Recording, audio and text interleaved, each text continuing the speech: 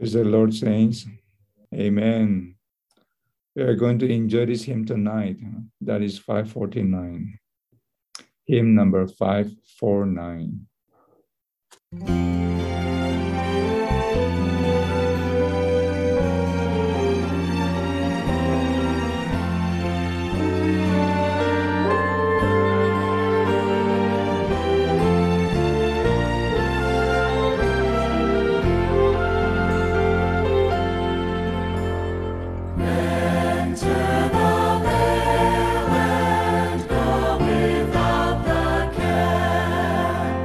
Taste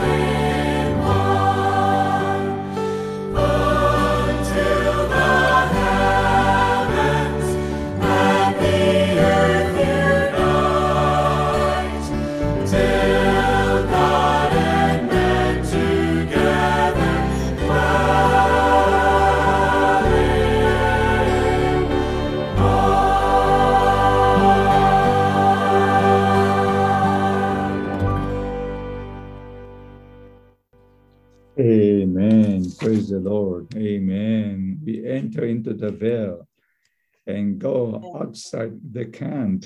Amen. Lord, tonight we want to go outside the camp. Amen. Is the heavenly sweetness and forsake all the earthly things. Amen. Amen. Amen. Enter the veil. Amen. Amen. Hallelujah. Enter the veil. Enter the veil. Till exist no more. Amen. Amen. Till all the things are gone. Amen. Until the heavens and the earth unite. Amen. Till God and man together dwell in one. Amen. Amen. Amen. If heaven's glory doth my spirit charm, how can earth's happiness possess my heart? Amen. Enter the veil, behold the glorious Christ. Go out the camp to Jesus, let him lead. Amen. Amen. Enter the veil for resurrection power. Go out the camp, bear the cross and who. Hallelujah. In his radiant face in heaven see, his footsteps I will follow here below. Amen. Amen. Enter the veil, behold the glorious Christ. Amen. Go out the camp to Jesus, let him lead. Amen. And crown my spirit here and throw. Amen. Cross cannot my steps impede. Amen. Enter the veil for restoration power. Amen. Go out the camp to bear the cross and woe. Amen.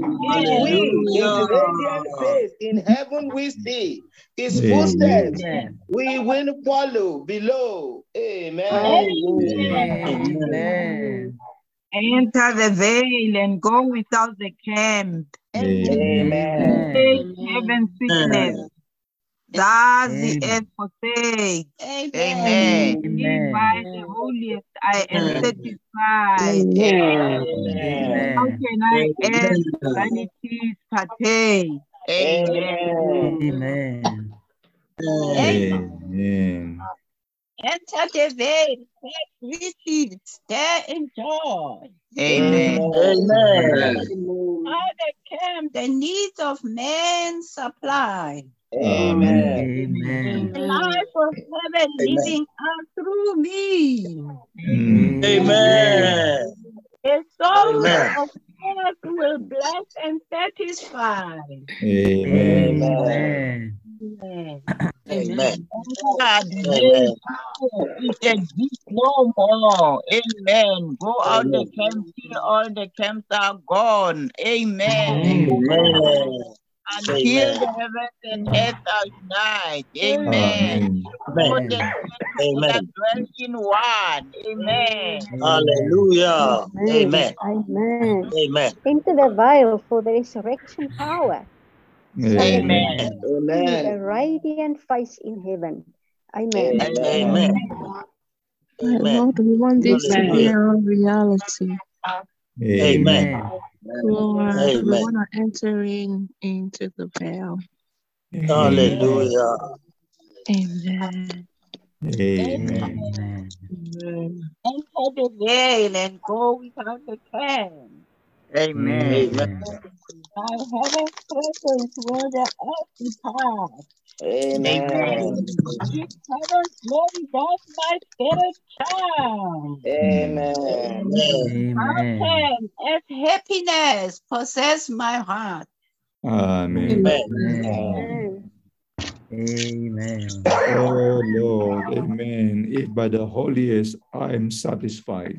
Yes. Amen. First, the vanities partake. Amen. Amen.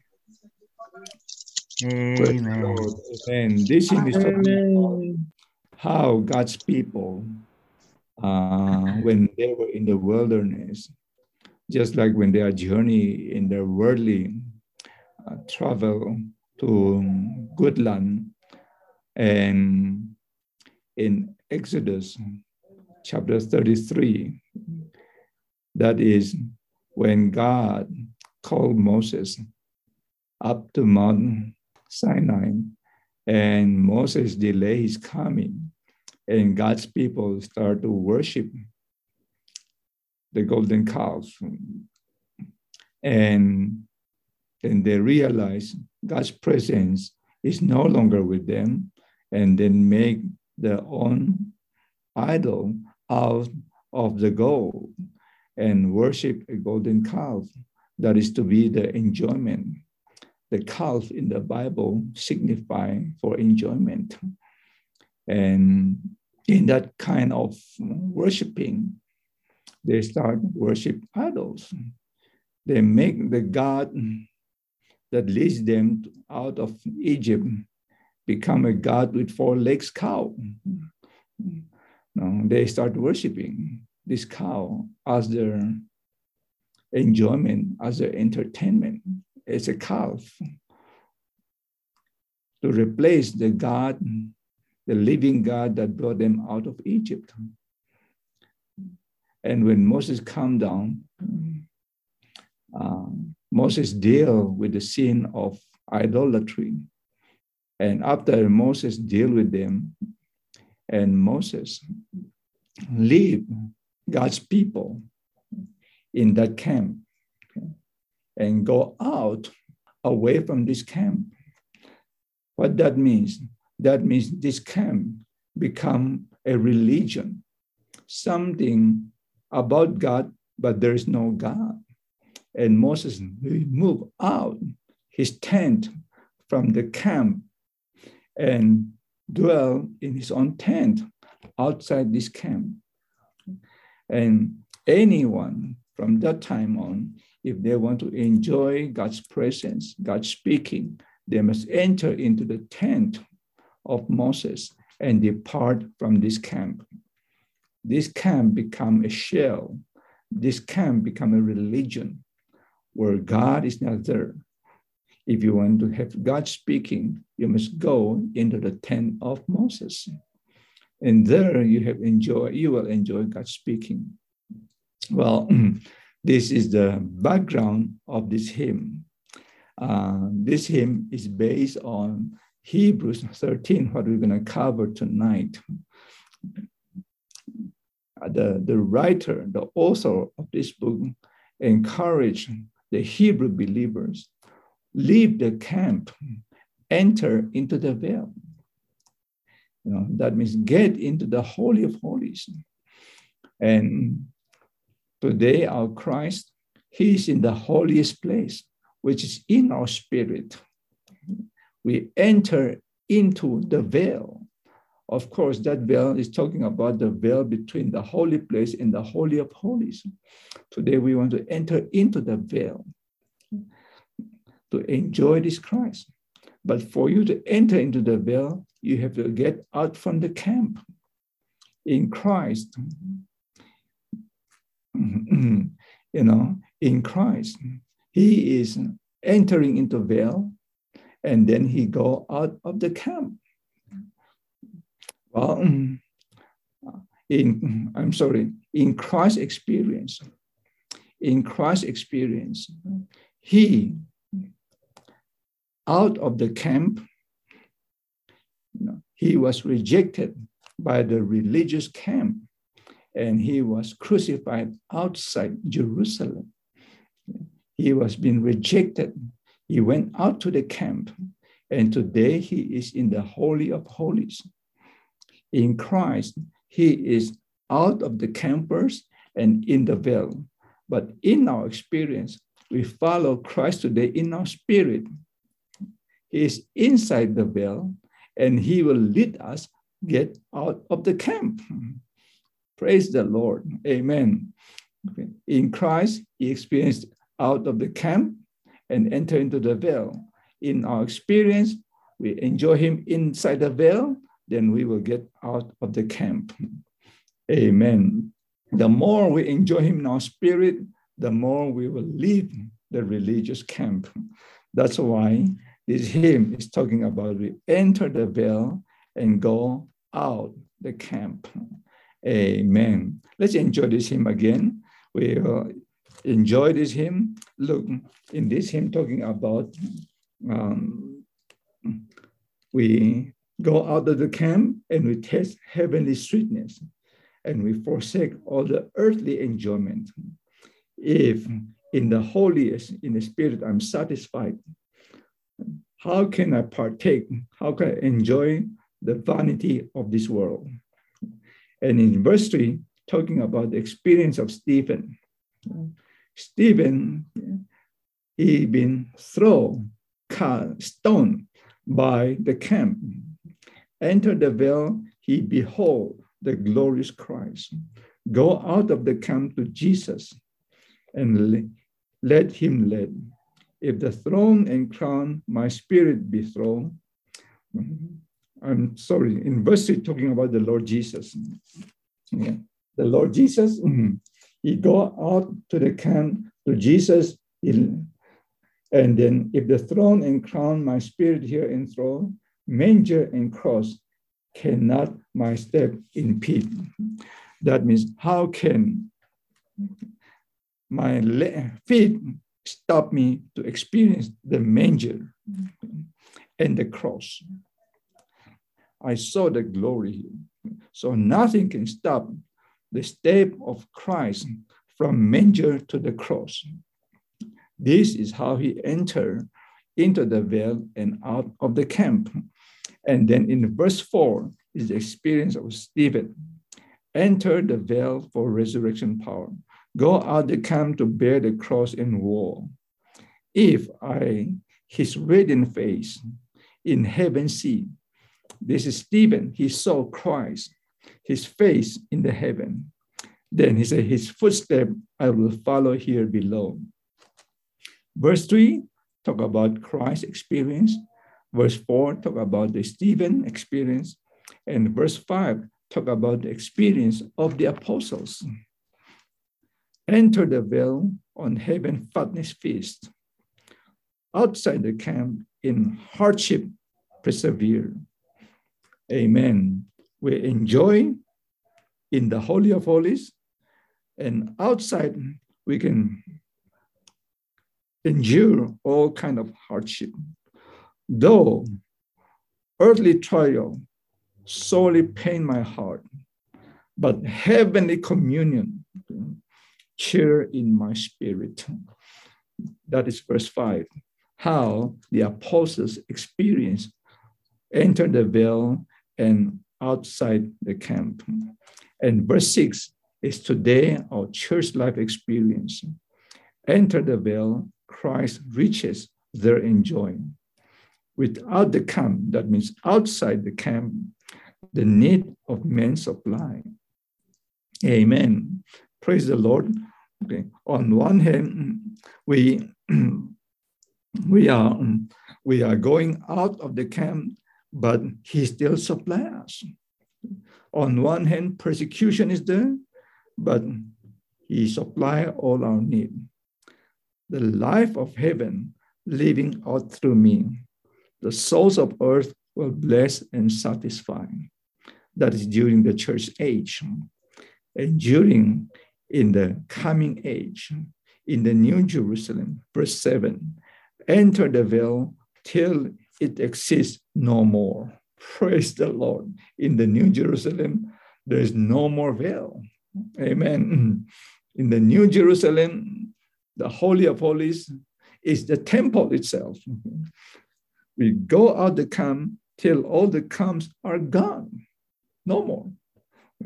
At that time, all the camp is finished. No more.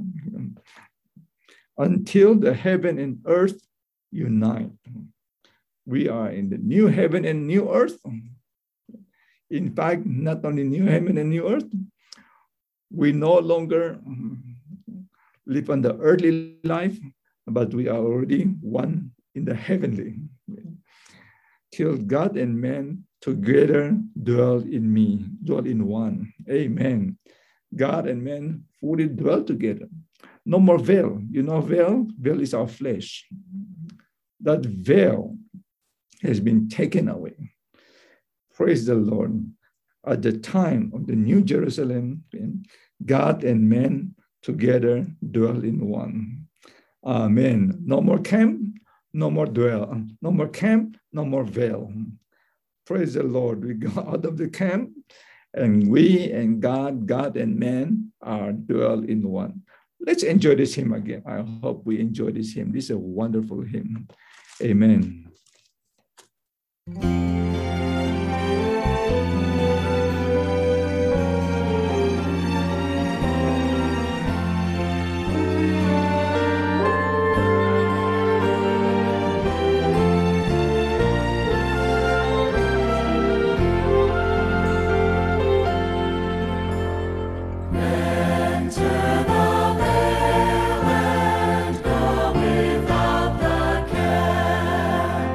Taste and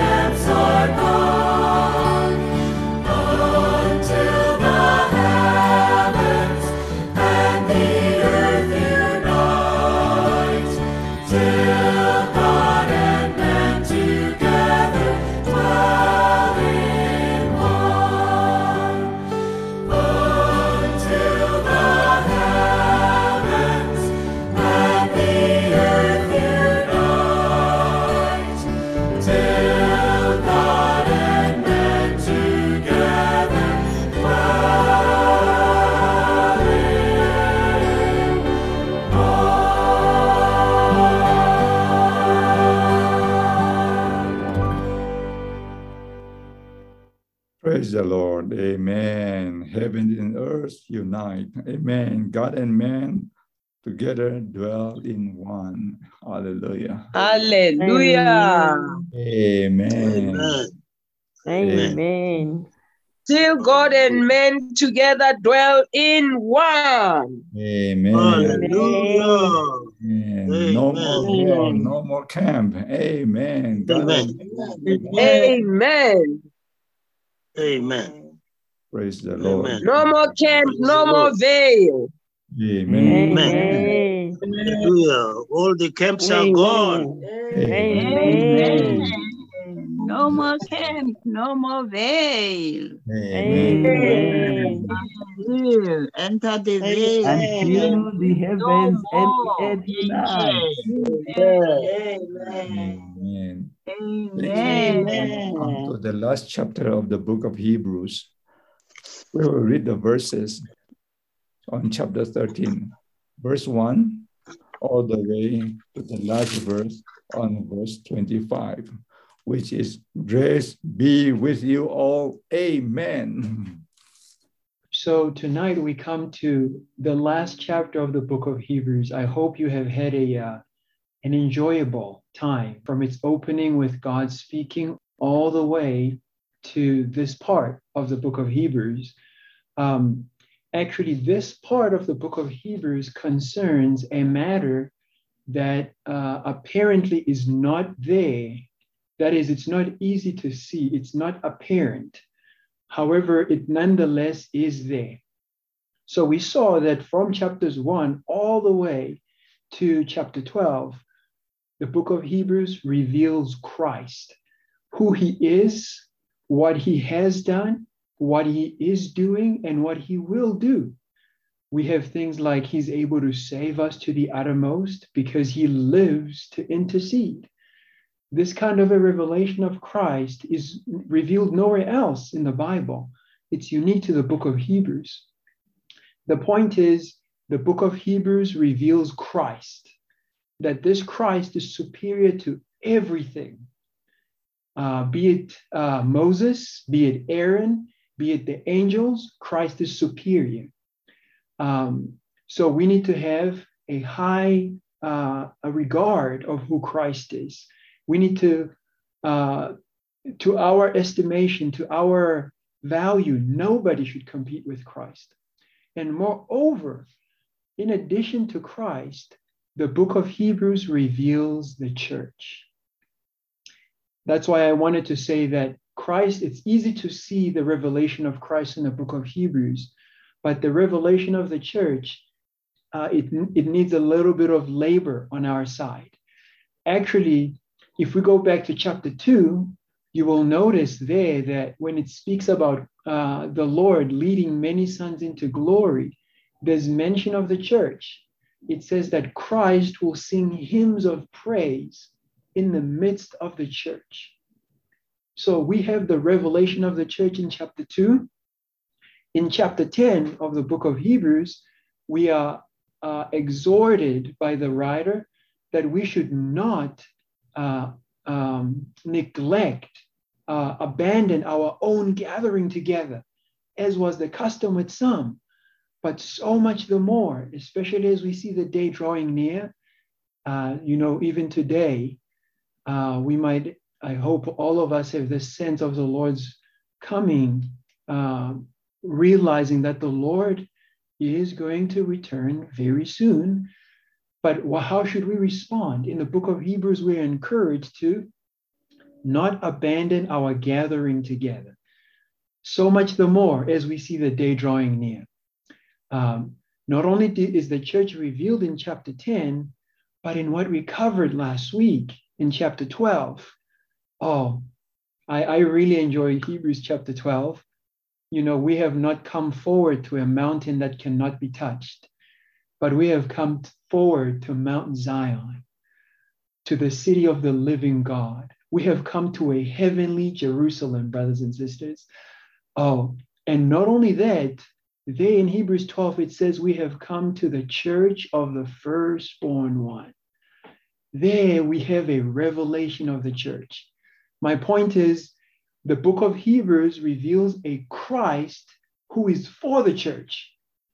I hope we'd have this realization that all that we've seen concerning Christ from chapters 1 now consummates in chapter 13, where we have these wonderful virtues that are required for us to have the church life. So that's a short intro. Basically, when we get into chapter 13 of Hebrews, realize that this is a revelation concerning the church, and particularly how we should have, what are the proper virtues of the church life that we need to have in order to have, to conduct the church life. Okay, so the first matter, the first virtue, which is very important to our having a church life, is verse 1. Let brotherly love continue. This is so sweet, in that if we are to have the proper church life, brothers and sisters, we need to let brotherly love continue.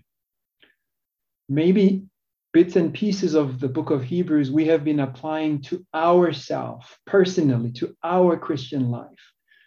But this verse can only be applied for the church life. We cannot deny, if we were a Christian who was not in the church, what would this verse be for? Actually, this verse points to us that in order for us to live a proper church life, we need to let brotherly love continue. Maybe we came to the church and we enjoyed all the brothers and sisters were wonderful. It was easy for us to love them. However, when we stick around for a little longer, maybe they're not so wonderful. You could say the honeymoon is over. Well, how should we go on in a church life? Well, in the book of Hebrews, we're told the way to go on in a proper church life, this matter of love. Let brotherly love continue. Don't give up the brothers and sisters. Don't give them up. Like a married couple, they may have a wonderful a starting point in their marriage life, but sooner or later, eventually a collision arises. In such a situation, what should the husband and wife do? They should let their marriage love continue. In the same way with us, how should we be with one another, brothers and sisters? Well, let brotherly love continue. This is so sweet to me. This is so sweet. Don't divorce the brothers. Stay with them. Let brotherly love continue. This is the first virtue. It's the matter of brotherly love. Actually, I was considering earlier on the building up of the church, brothers and sisters. If you go and look at every verse in Ephesians, God chose us in love. That's in chapter 1. If you consider chapter 4 for the building up of the church, it specifically says that we need to hold to truth in love. Later on in chapter 4, verse 16, it says the body builds itself up in love. My point is, if we are going to do anything in the practical church life, if we're going to be anything in the church life, the best way to do it is in love. In 1 Corinthians 13, there are 3 virtues that are mentioned: faith, hope, love. But the greatest of those, I think you would have guessed by now, it's the matter of love. I hope the Lord would have mercy on us. We would open our inward parts to have this kind of a church life where brotherly love is the way of the church life. The brothers just love one another and care for one another. Of course, and the sisters. When I say brothers, it's not just for the brothers only, but This should be the atmosphere in the church life, that love is the greatest way for us to conduct the church life. Okay, so that's the first virtue. In order for us to have the proper church life is to have brotherly love. And the second one is that, I like this verse in Hebrews. It says, do not forget hospitality. Wow. Wow. Not only is there love in the church life, but there's also the need for hospitality. Here it goes on, it says, for through this, some without knowing have actually hosted angels. Of course, this is referring to Abraham, who opened his household to apparently 3 men, but it turned out the 3 men were 2 angels and Jehovah himself. Wow. Today, brothers and sisters, we have such an opportunity, even I would say a way of serving the Lord by hosting our fellow brothers and sisters. Actually,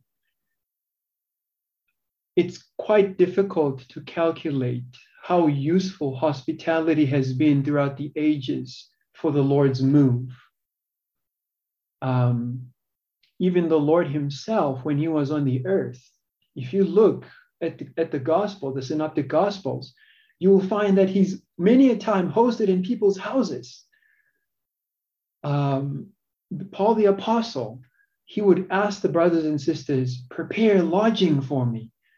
My point is, this matter of hospitality, I hope we would have a high estimation of it. It's not just people who are looking for a place to sleep, but it's an opportunity for building. We can participate to build by having the brothers and sisters in our house and be built together. So I like this. It said we should not forget hospitality. Actually, in Romans, it says we should pursue, not just forget it, but pursue.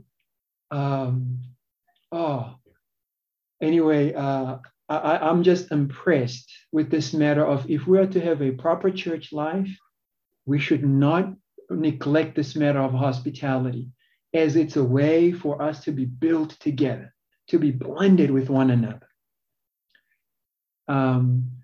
When you host the brothers and sisters, oh Lord, you're either hosting a saint or an angel. My point is, there's no way for it. It's always a win. You to have the brothers and sisters in our household. Oh, hospitality. Do not forget hospitality. So that's the second virtue. And then the third one is in verse 3. It says, remember those who are imprisoned as bound with them. Those who are ill-treated as being yourself also likewise treated in body. This points to the fact that although we are in the church, in a certain locality, in our sense, brothers and sisters, we need to realize that we are in the body. We are not just someone who is in some local church in some city, but inwardly there has to be this realization that we are members one of another. We are not just a brother in Pretoria or Johannesburg or a sister wherever, but we are a member in the body. So those who are suffering, we suffer with them. Those who are rejoicing, we rejoice with them. That's what it means to live in the body. When one member suffers, we all suffer. This is what 1 Corinthians 12:26 mentions, is that this is the living of the body. Outwardly, we are in a certain locality, but inwardly, we are living in the body. So we're not just concerned with ourselves, but we are also concerned with the other members. So this is the third virtue. So brotherly love, hospitality, and also suffering with the suffering members. This is our this is related to our living in the universal body of Christ. Okay, and then the next virtue, which is the fourth one, is in verse 4. Verse 4 says, "Let marriage be held in honor among all, and the bed undefiled. For fornicators and adulterers, God will judge." Apparently, this part doesn't have anything to do with the church life. Actually, the matter of marriage has everything to do with the church life. The stability of the church life depends on the marriage lives of the saints. So here the writer is charging us, among all the brothers and sisters, we need to have a high regard of marriage. Marriage is not a light thing. We need to have a high regard. And we hold it in honor among all. What this means is we not only honor our own marriage, but we honor others' marriage. I hope that this will give us a window into what this means. Let marriage be held in honor. So that is, we honor others' marriages and so also our own. In order for us to have this virtue, we need to know how to have our vessel. We need to realize God's heart. In 1 Thessalonians chapter 4, the first 6 verses, they are very touching to me. The brothers and sisters in Thessalonica, they were very young in the Lord. They had a history. They had a Greek background. And in the Greek background, the society lived in a very loose way. However, these ones became saved and they came into the church life. They became the Lord's testimony in Thessalonica. And in chapter 4, Paul says, "This is the will of God, your sanctification." I treasure that verse. I hope this is what it means to hold marriage in honor. It's that we are conducting ourselves in an honorable way, realizing that God's will is that we would be sanctified. In the church life, the brothers and sisters, I should say the contact among brothers and sisters is unavoidable. But all of us, we need to learn to learn how to conduct ourselves in the church, which is the house of the living God, how to hold our vessel in honor. We are filled with the honorable God. We need to learn how to care for our vessel in an honorable way. I was very impressed with a brother who was offered a lift by a young sister. The brother was elderly. He was offered a ride over a very short distance to his house. And this brother, I'm just appreciative of how he conducted himself, how he held his vessel in honor. He politely refused the offer because in order for him to practice this verse, to hold marriage in honor. Concerning these matters, the verse 4 continues to mention things like fornication and adultery. These things are a big damage to the church life. So we have to flee these. So this brother whom I just shared about was a very wonderful pattern to me. It's just he exercised forethought for what is honorable. If you look in Romans, there's this kind of a thought that in the church life, we need to exercise forethought. Think ahead a little. What is honorable? Will this be honorable? You know, oh, okay, I don't want to overlabor this, but my point is the matter of the marriage life. The marriage is very important to the church life. Some of the people who helped the Apostle Paul were Prisca and Aquila. This couple could serve the Apostle Paul because of their marriage. Anything that would damage this would frustrate the Lord's move, would frustrate the Lord's testimony. So I hope this verse, we would have a sober mind concerning this. You know, in the church life, yes, in a sense, the most important thing is to exercise our spirit, and I agree. But there's this aspect, you know, we cannot just say exercise our spirit. We have to be very clear of what the enemy is looking to do. We have to be very watchful. That is, we hold marriage in honor among all. Oh, okay. And here it says, one of the things that we need to realize is that God is going to judge this kind of a living. Actually, the church also should judge such a living.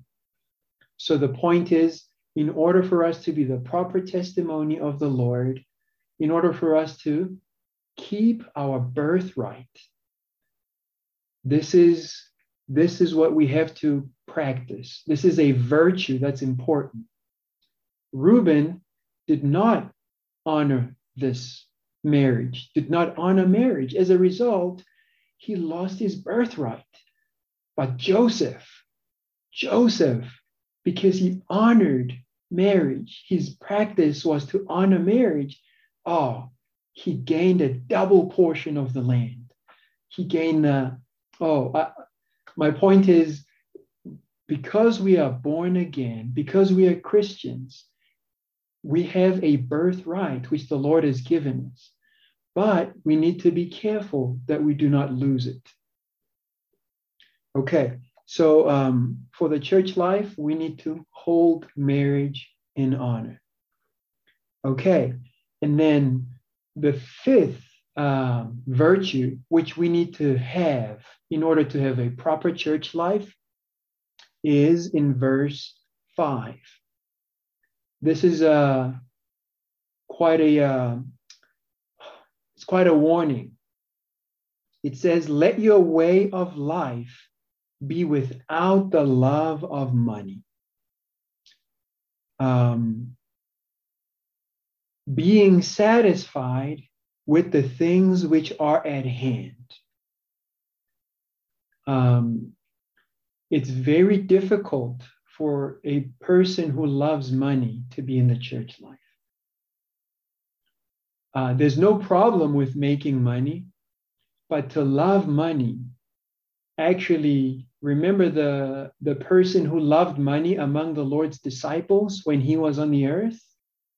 This very person ended up betraying the Lord. This is a warning to us.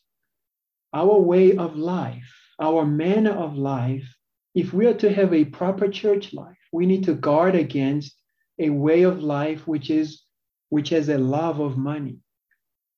If we love money, we're going to be a Judas. Judas betrayed the Lord. This kind of a love for money, a way of life which has a love of money, will cause us to betray the church life. We will betray what the Lord's present work, the Lord's present testimony.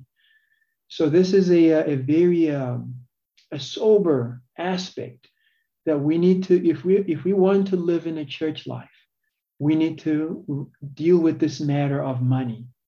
Lord, I love you. I love the brothers and sisters. I'm full of brotherly love. I don't love money. Rather, I love you and the church. So let your way of life be without the love of money. And then it says, this is verse 5, being satisfied with the things which are at hand. What this means is we need to be satisfied with our circumstances. Brothers and sisters, not one thing that happens to us is by mistake. We are under the Lord's care. We need to learn to be satisfied with the Lord's arrangement for our life. Anyway, I'm just impressed with this. It's that if we are to have the proper church life, there's this matter of the need of us to deal with the love of money. Anyway, I think for the sake of time, I should go on. Maybe before I go on, I should mention that in order to serve the Lord, this matter of money is actually a temptation. To care for our needs, actually the Lord is our Father. If you go back to chapter 12, it mentions that God is the Father, is our Father. He's the Father of spirits. And also in Matthew 6, it mentions that we should seek first his kingdom and his righteousness. You know what the kingdom in its reality today is? It's the church. Today, the kingdom in its reality is the church. Of course, the kingdom will be brought in its manifestation. But today we need to seek his kingdom and his righteousness. Not only will we gain the kingdom and the righteousness, but Matthew 6, the Lord makes it very clear. He will give us all that we need. In addition to this, my point is, we should realize that the Lord is going to care for each one of our needs.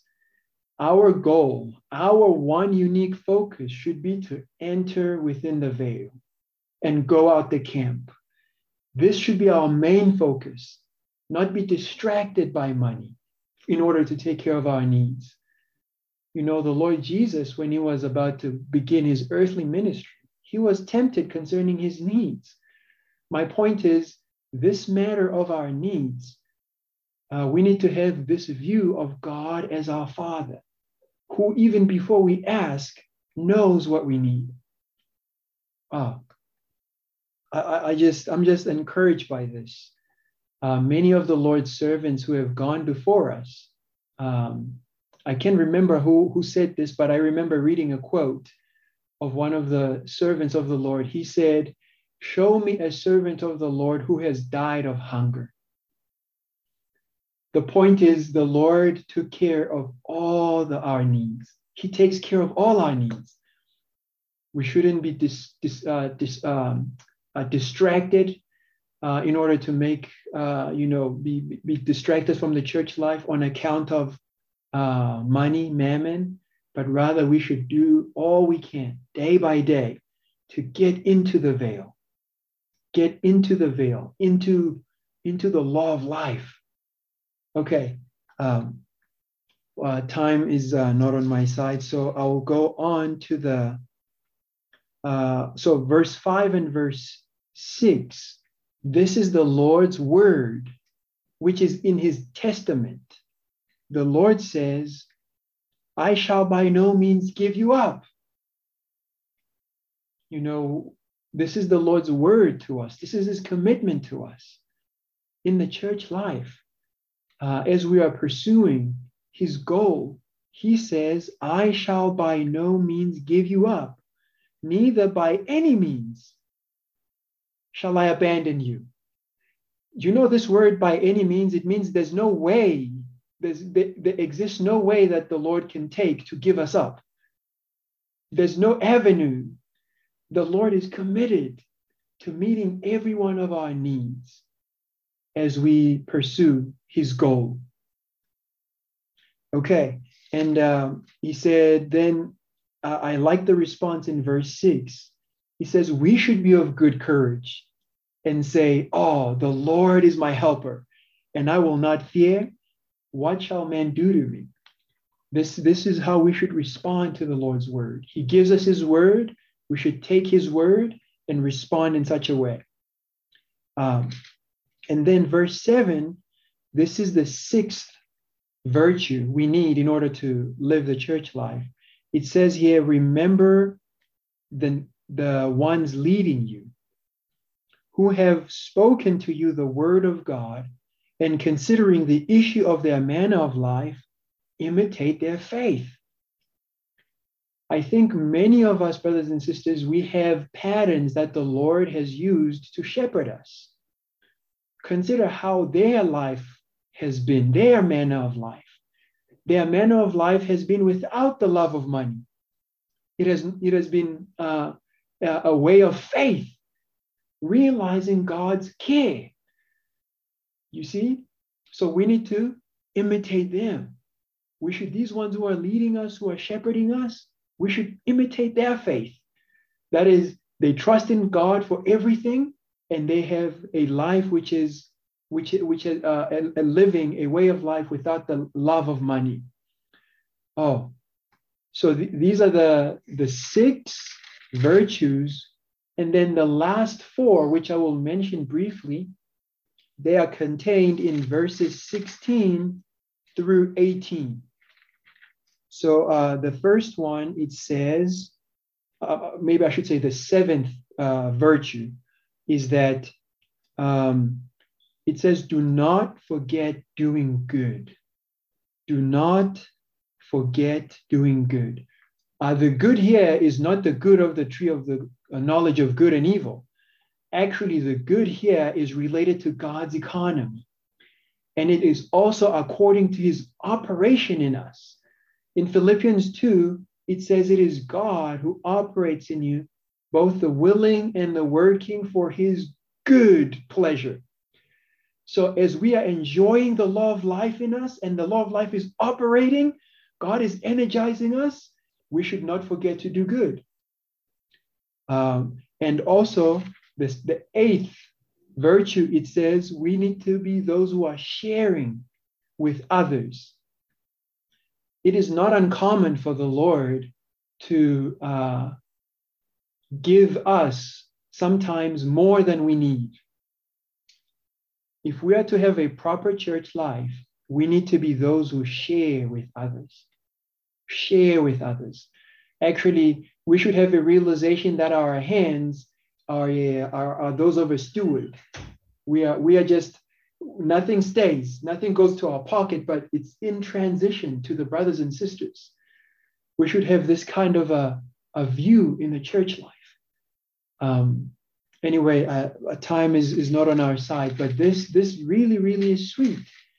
If you go back to 2 Corinthians chapter 8, the fellowship the churches among the Gentile cities had with the saints in Jerusalem, it was so sweet. They gave out of the depth of their poverty. They asked the apostles, could you please take this. We want to have fellowship with the brothers in Jerusalem. Oh, what a sweet church life. Even they didn't have so much, but they just wanted to take the opportunity to be in the fellowship, practical fellowship with the saints in Jerusalem. And these kinds of sacrifices, the one of doing good and also sharing with others, verse 16 goes on and says, with these sacrifices, God is well pleased.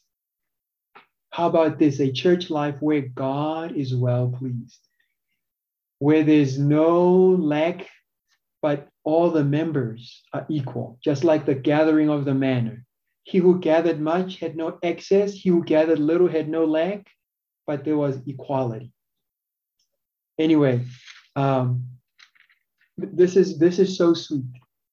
And then verse 17, it says, obey the ones leading you, submitting to them, for they watch over your souls as those who will render an account.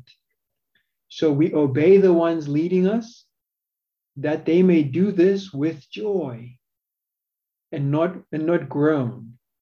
We don't want to, in our locality, we would like to be one spirit with the brothers and sisters, not be troublemakers. This is not profitable to any of us. And then the final virtue I will mention, which is the 10th one, is verse 18. And the first 3 words are, pray for us. Pray for us. You know, this matter here, apparently it's just to pray for the apostles. However, we need to have a realization that this is related to our entering into the Lord's present work on the earth, what the Lord is doing. The apostles were one with the Lord. They were ambassadors of the Lord, raising up the brothers and sisters, raising up churches. So when we pray for them in this way, we become a part in the Lord's present work. We partake in the Lord's move. You know, I love the prayer meeting of the church where I'm at. There are 2 things I will not miss. I prefer not to miss: the Lord's table and the prayer meeting. Because these are, you know, when the prayer meeting allows us to participate in the Lord's present move. So maybe for the sake of time, I will stop here, and sorry for taking too much time. Praise the Lord. Amen. These are the 10 virtues of the church life. The church life is not just go to the meeting, but the church life is the practicing of all these virtues of this life. If you just live alone by yourself, you love the Lord without having the church life, you cannot able to live out these virtues. All these 10 virtues will only exist in the church life. Why the Lord lead us to be in the church is to enjoy all these virtues that come out of this divine life. And the last chapter of the book of Hebrews talking about 2 matters. One is outwardly, we have the church life. Inwardly, we are following Christ. This is the last chapter of the book of Hebrews. Outwardly, we have a framework that is the practicing, enjoying the virtues of the church life. And inwardly, we're following this Christ. By entering into the veil and leave the religious camp.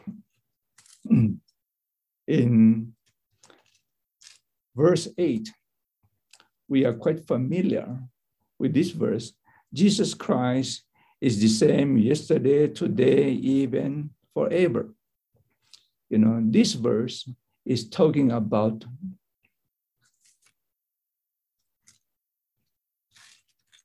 the experience on verse 7. Okay. In verse 7, he said, remember the ones leading you, who have spoken to you the word of God. You not only remember them, but you also consider the issue of their manner of life and also imitate their faith. How these ones, they have the word, they have the manner of life, they have the faith. This one, they enjoy Christ. And the way that they enjoy Christ, you imitate their faith. Just like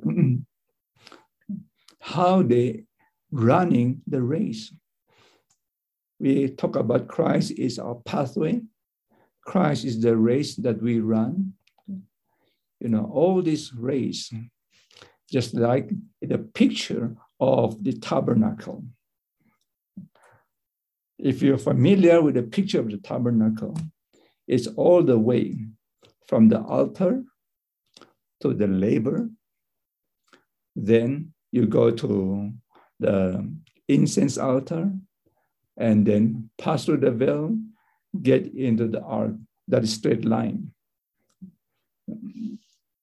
On the other side, the cross line is the showbread table and the lampstand.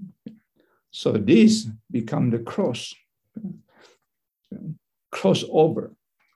And to run the race, to run this pathway, we are experiencing first the altar. In the altar, we repent, we even kneel down, repent our sin. And after the altar, we come to the laver. The altar deals with our sin, but the laver deals all the defilement of the world. It washes us away from the worldly thing, from the earthly dross. Then afterward, we get into the holy place and we turn right. Hallelujah. Start turning. The turning, go to the showbread table, enjoy Christ as our nourishment.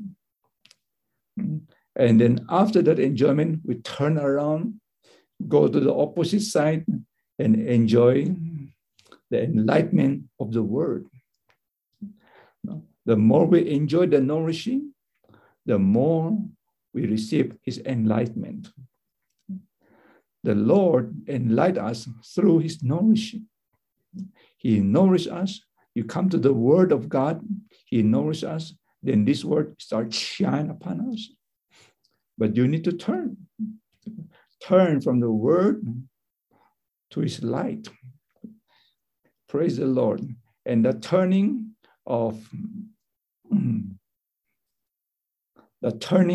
from the showbread table into the lampstand, we receive his enlightenment. Then we come to the central line of God's house. Then we turn right, get into the golden incense altar, enjoy the sweet fragrance in ascension, our prayer ascension. And we kept going on. This is the pathway that we imitate those who have this faith. This is the path they are running. And in the golden incense altar, we keep going on. We enter into the veil, and inside the veil, there is an ark. And we keep going on. Get into the content of the ark. Inside the ark, there are three matters. There are three items. One is the hidden manna, one is the budding rod, and one is the law of tablet. That is how we enjoy the content of the ark. Did you see? And the law of life rule within us, brought us into the enjoyment of the birthright, maturity of God's sons. That law of life is not just to tell you what to do, but that law of life is to rule over us, operate within us, bring us into the full enjoyment of the birthright for the maturity of life. That law of life is law, rule within us. But the Hebrew believers, look in verse 9, the author emphasized that one. Do not be carried away by various strange teaching. Highlight the word strange teaching. Because God's people, those Hebrew believers, they have tasted Christ before, which is wonderful, resurrected, ascended Christ. But somehow, some strange teaching has come. Tell them, go back to that kind of enjoyment in the Old Testament. Verse 9, I repeat, he said, do not be carried away by various strange teaching, for it is good for the heart to be confirmed by grace, not by the food of sacrifice, by which those who walked were not profited. At that time, there are some Hebrew believers. On one hand, they have tasted the Christ they enjoyed before. But at that time, they come together, they enjoy the feast, and the joy of the feast, they eat. They come together and eat together. Maybe some of them, they feel very happy, exciting, just like a feast. And maybe some of them will have a few more days, another few more days, another 2 days. We're going to have a feast together. We will keep the feast. And that feast, we're going to have big eating. Like in South Africa, we're going to have a big braai. Wow, it's a big feast. On one hand, we offer something to God. On the other hand, we're going to eat together. And what do you believe in doing there? You go to that little gathering, that's the church. What do you have there? Okay. Come together and join us. On one hand, we offer something, we worship God. On the other hand, we have a big feast. This, we call that a strange teaching. Okay. That kind of religious atmosphere, they are worshiping God, then they have a big feast, they eat the sacrifice they offer. On one hand, we offer to God, but we also eat together. This kind of teaching derail God's people to enjoy Christ as grace. That's why in verse 9, it is good for the heart to be confirmed by grace. Don't care for these outward things. How can you mix the Old Testament with the enjoyment of grace? How could you use all kinds of feasts to replace the enjoyment of Christ? It is not good by the food of sacrifice. Encircle the word not by the food of sacrifice. They use the food of the sacrifice in the Old Testament. That kind of enjoyment, just like you're selling your birthright for a meal. You abandon the enjoyment of Christ, but you come enjoy as the flesh, for your flesh. That kind of worshiping did not turn you to enjoy Christ as grace, but rather you replace a kind of worship together, the enjoyment of your flesh, and then you say you're worshiping God. This kind of doing, which those who were not walked were not profited. You do this thing, you're not going to profit anything. In verse 8, he said, do not be deceived by this kind of strange teaching, because Jesus Christ, he's the same yesterday. Before you enjoy him, and today you still enjoy him. Don't be affected by this kind of strange teaching. Praise the Lord. This teaching, this statement of Jesus Christ is today, yesterday, today, and even forever is the same. That means our Christ, he did not change. Before it's so enjoyable. Today is still enjoyable. Amen. Even forever, it's still enjoyable. In the beginning of our church life, we enjoy him. Wonderful. We live a happy honeymoon church life. And then somehow we get some strange teaching and we start doubt. And we feel, oh, we must go back to this way. Those are all strange teaching. This kind of strange teaching cause you to sell, to betray your birthright. Someone give you kind of question mark, this kind of doubting. You lose your birthright. And in verse 10, the writer emphasized, we have only one altar from which they are serving the tabernacle, have no right to eat. What are you doing here? Okay. That one altar, that means the altar of the sin offering. The author say,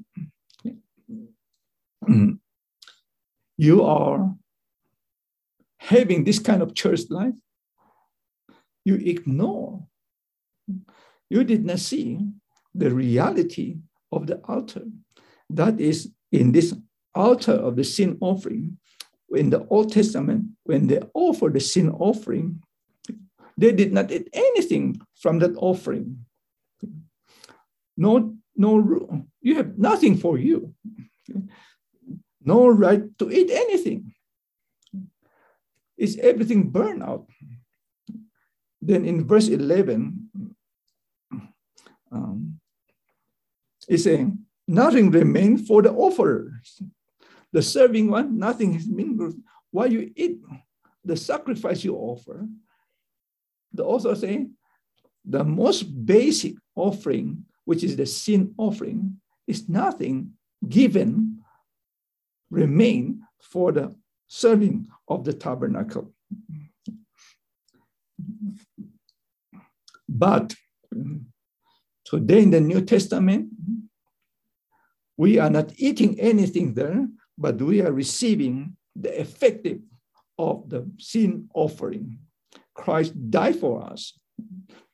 We did not eat the sin offering, but we enjoy the receiving. We're receiving the effectiveness of Christ being our sin offering.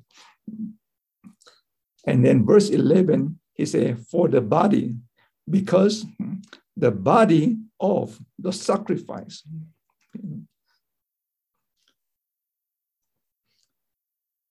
The blood is brought into the Holy of Holies for sin by the high priest, but the body is burned up outside the camp.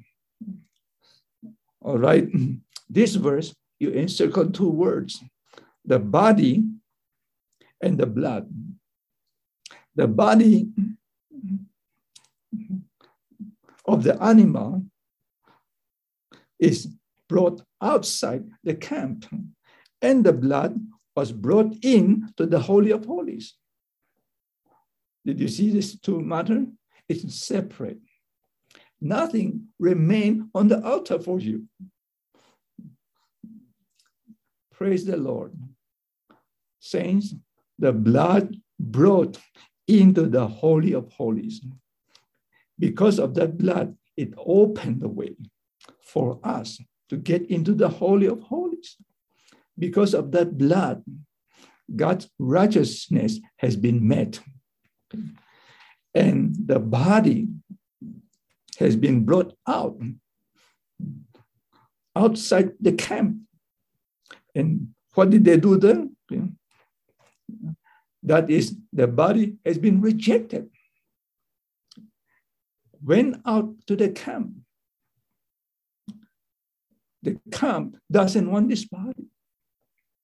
They reject it. And verse 12, therefore, also Jesus, that he might sanctify the people through his own blood. Praise the Lord. The Lord's blood get into the Holy of Holies in order to sanctify us, to bring us in to the Holy of Holies. Did you see that path that I mentioned earlier? From the altar to the laver, to the table, to the stand, to the golden incense, then we get into the Holy of Holies in order to sanctify the people and through his own blood. Yet at the same time, he suffered outside the gate. Praise the Lord. Amen. Okay. He was rejected by the camp. Oh, Lord. Saints, did you see this picture? The author mentioned in verse 13, let us therefore go forth unto him. Let's go unto him, come close to him, outside the camp, bearing his reproach. He sanctifies us. sanctify us from religion. We come to him. We come to him, to the Holy of Holies. He opened the way, sanctify us. We come to him. Therefore, we go forth unto him. The more we get into the Holy of Holies, the more he sanctifies us.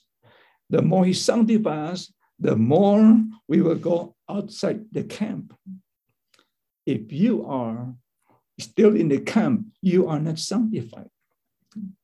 Remember the last verse, that time we say in chapter 12, verse 29, for God is also a consuming fire. He consumes everything that is worldly, everything that is common, that is earthly. In verse 12, chapter 13, verse 12, Christ being suffered outside the camp. Christ was crucified outside the camp, out of Jerusalem. And Jerusalem is a Judaism. That camp became a religious camp.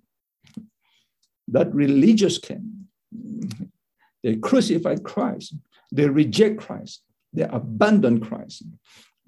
And today, by enjoying Christ in the Holy of Holies, we enter into the veil, and he supplies us in order to supply us, strengthen us to go out of the camp. Many believers, Judaism, the Hebrew believers, they mix together. On one hand, they enjoy Christ. On the other hand, they hold the camp. They hold the religion.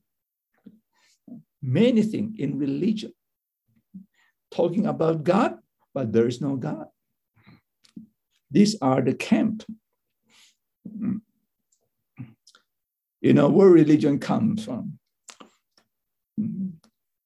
Religion comes from Satan. If you go to your Bible in Genesis chapter 3,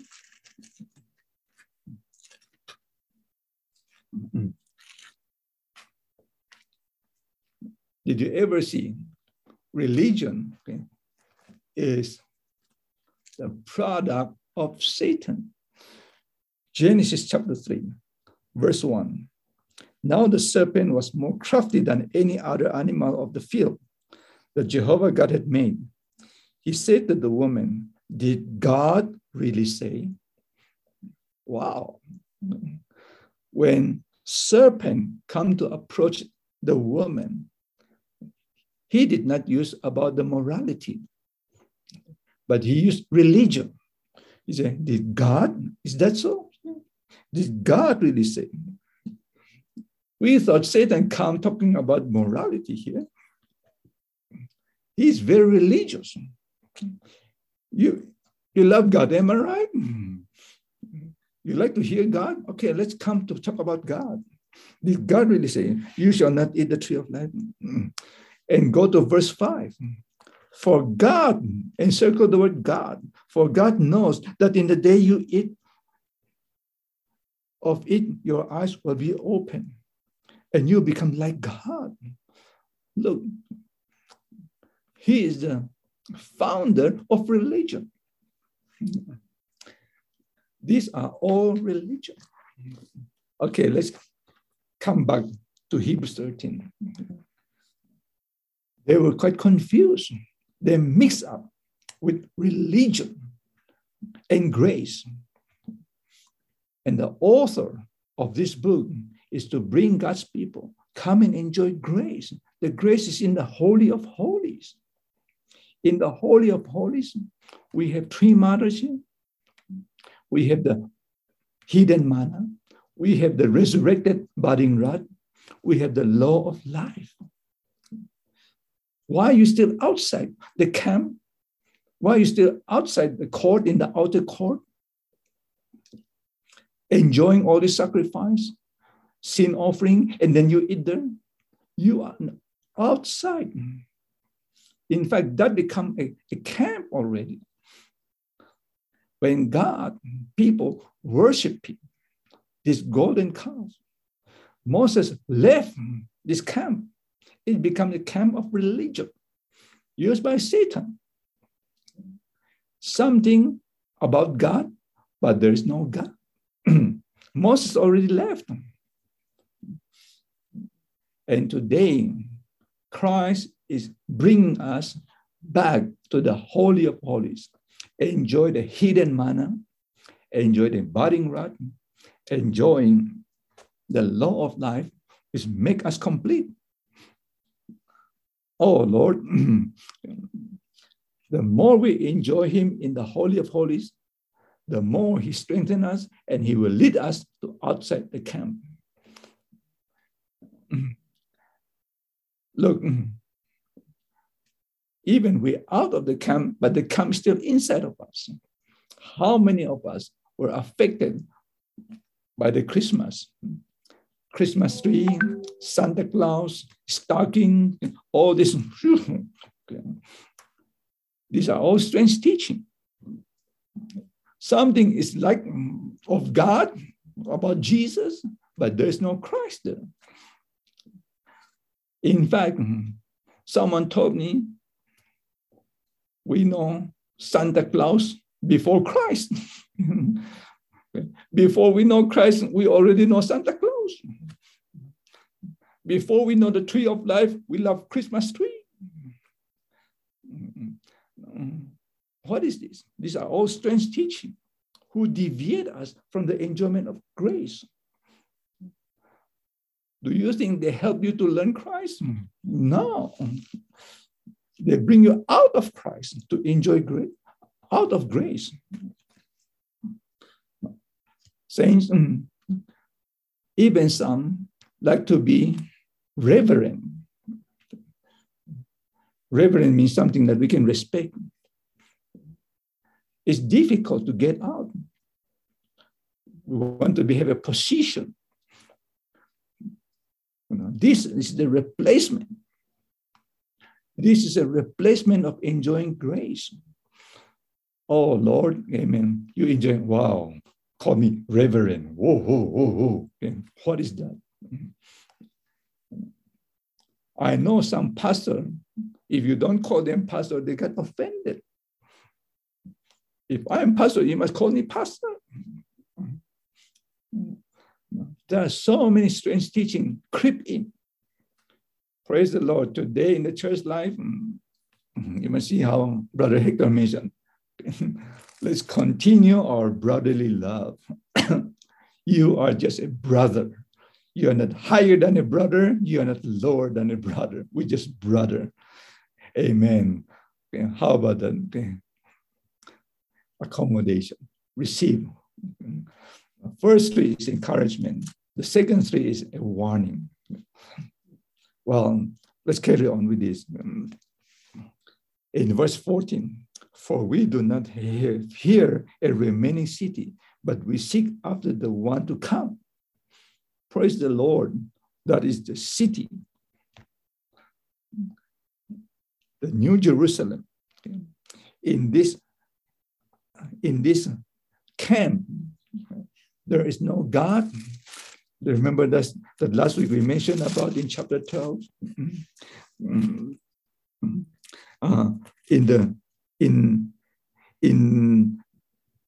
the New Testament, in the New Covenant, we have Zion, we have Jerusalem, we have the jubilant angel, we have the church of the firstborn. We have the mediator Christ, we have the covenant of the blood. But in this camp, nothing there. Rather, all kind of warnings, all kind of darkness, gloom, trumpet, all these things. But saints, today we want to get into the Holy of Holies. We enter into the veil. Within the veil, we have the ark, and inside the ark, we enjoy the grace that is the hidden manna, the budding rod, and the law of life. What Hector mentioned in verse 16, today, chapter 13, verse 16. Do not forget doing good. This is according to the law of life working within us. Saints, this week, morning revival, are in your enjoyment? Are you enjoy that one? That David doing good to Mephibosheth. Wow. He said, according to the kindness of God. Then I want to show this kindness of God from God to you. In him, if it's not from God, I don't think David will have kindness. You're going to kill him because his grandfather is his enemy.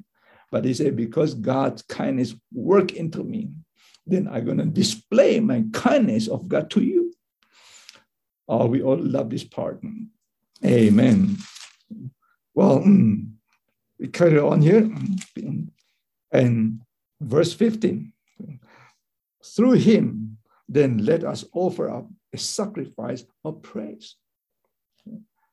Don't eat the food of sacrifice, but offer the sacrifice of praise, which we enjoy grace. If you do not enjoy grace, what can you offer up? You just go back to eat, just like Esau, for a meal. That kind of enjoyment of the lust of your flesh, you lose the birthright.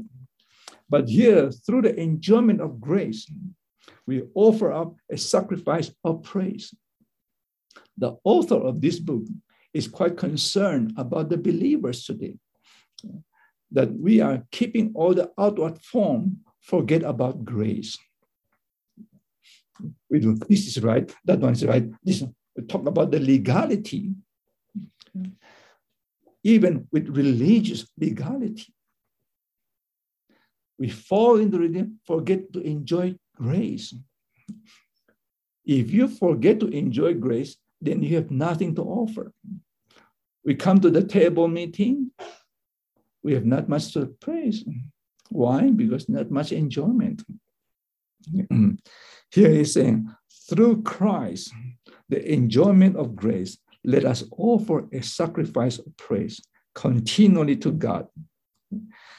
That is what? Through our mouth, the lips, the fruit of lips, confessing his name. Okay. God enjoy the fruit of our lips. Let God enjoy our praises. Do you know when you're praising God, God stretches out his ear. He wants to hear our praise. What do you have something to offer? Or you just say, praise the Lord, praise the Lord, praise the Lord. I say, praise for what? What do you enjoy? Just like you say, do you enjoy the meeting? Yes. How's the meeting? Very good. Okay, I know good. But do you have something to say? Not just good. I know it's good. I know, but we have something of praises to offer. The fruit of lips, confessing his name. Amen. Well, praise the Lord. I think let's come to the conclusion here. Now, verse 20. Now the God of peace, he who brought up from the dead of our Lord Jesus, and he is the great shepherd of the sheep. Amen. Saints, he is not only our Savior, he is our great shepherd in the blood of an eternal covenant. Everything is eternal. Footnote 20, footnote 2. Okay? Verse 20, footnote 2. This book does not concern something that's temporary, but it's beyond the time. The next paragraph, the new covenant is not only a better covenant, but it is also eternal covenant. It has eternal effective because of the eternal efficacy of Christ's blood, with which was enacted. Amen. This is the burden of the author. Bring us to enjoy the eternal covenant, which make the church become the firstborn. Saints, today, this Christ is working, operating within us, that we may enjoy the firstborn. That is the exercise of the priest and the exercise of the kingship. The priest is to express him. The king is to represent him. Amen. These are the enjoyment of the birthright to inherit the land. Praise the Lord. Wonderful. All these 5 warnings in this book is to remind the saints, get into our spirit, enjoy this Christ, leave the camp. There is a reward waiting for us. The reward is the enjoyment of this grace. Amen. The completion of his economy. Yeah. Verse 21, perfect you in every good works for the doing of his will. And he is doing in us. Praise the Lord. Highlight the word in us. Yeah. This book is not talking only his heavenly ministry, but this book is talking about he is in us. Amen. This law of life, this budding rod, this hidden manna is inside the veil. This is the veil. Okay? Inside the veil is in our spirit. All the virtue of the church life, all the practice of the church life is to lead us into the Holy of Holies. It is not just an outward practice, but it leads us into the Holy of Holies. The last verse in this book is grace be with you all. Amen. Amen. Okay, I think you know what I mean. That is to enjoy Christ as our grace. Trying God to be our enjoyment. He is with us. Amen.